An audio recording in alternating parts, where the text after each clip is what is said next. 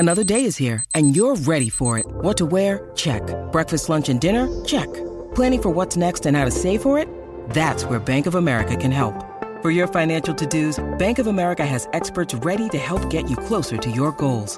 Get started at one of our local financial centers or 24/7 in our mobile banking app. Find a location near you at bankofamerica.com/talktous. What would you like the power to do?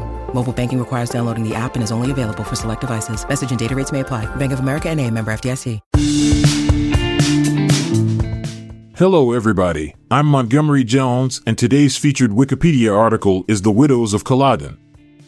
The Widows of Culloden is a series of art installations by Scottish artist and designer Alexander McQueen, which was first presented in April 2006 at the Gallery of Modern Art in Glasgow.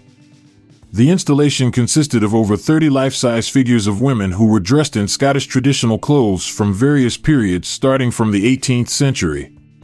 The women were positioned in a stylized environment that recreated the atmosphere of the Culloden battlefield in 1746, where Scottish clans fought against the English forces and suffered a crushing defeat. The installation carried a strong political message of resilience and resistance against oppression. It also represented the artist's profound connection to his Scottish roots and his fascination with the history of the Highland culture.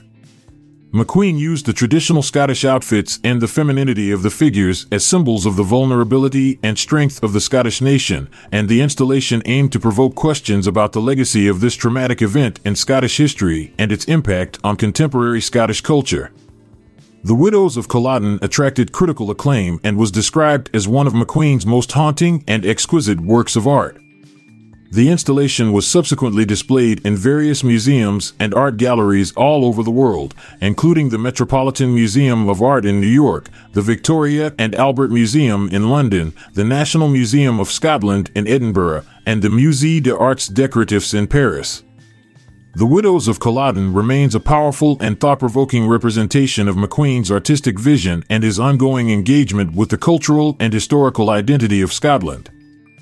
I'll be back this time tomorrow with another featured article. Thank you for listening.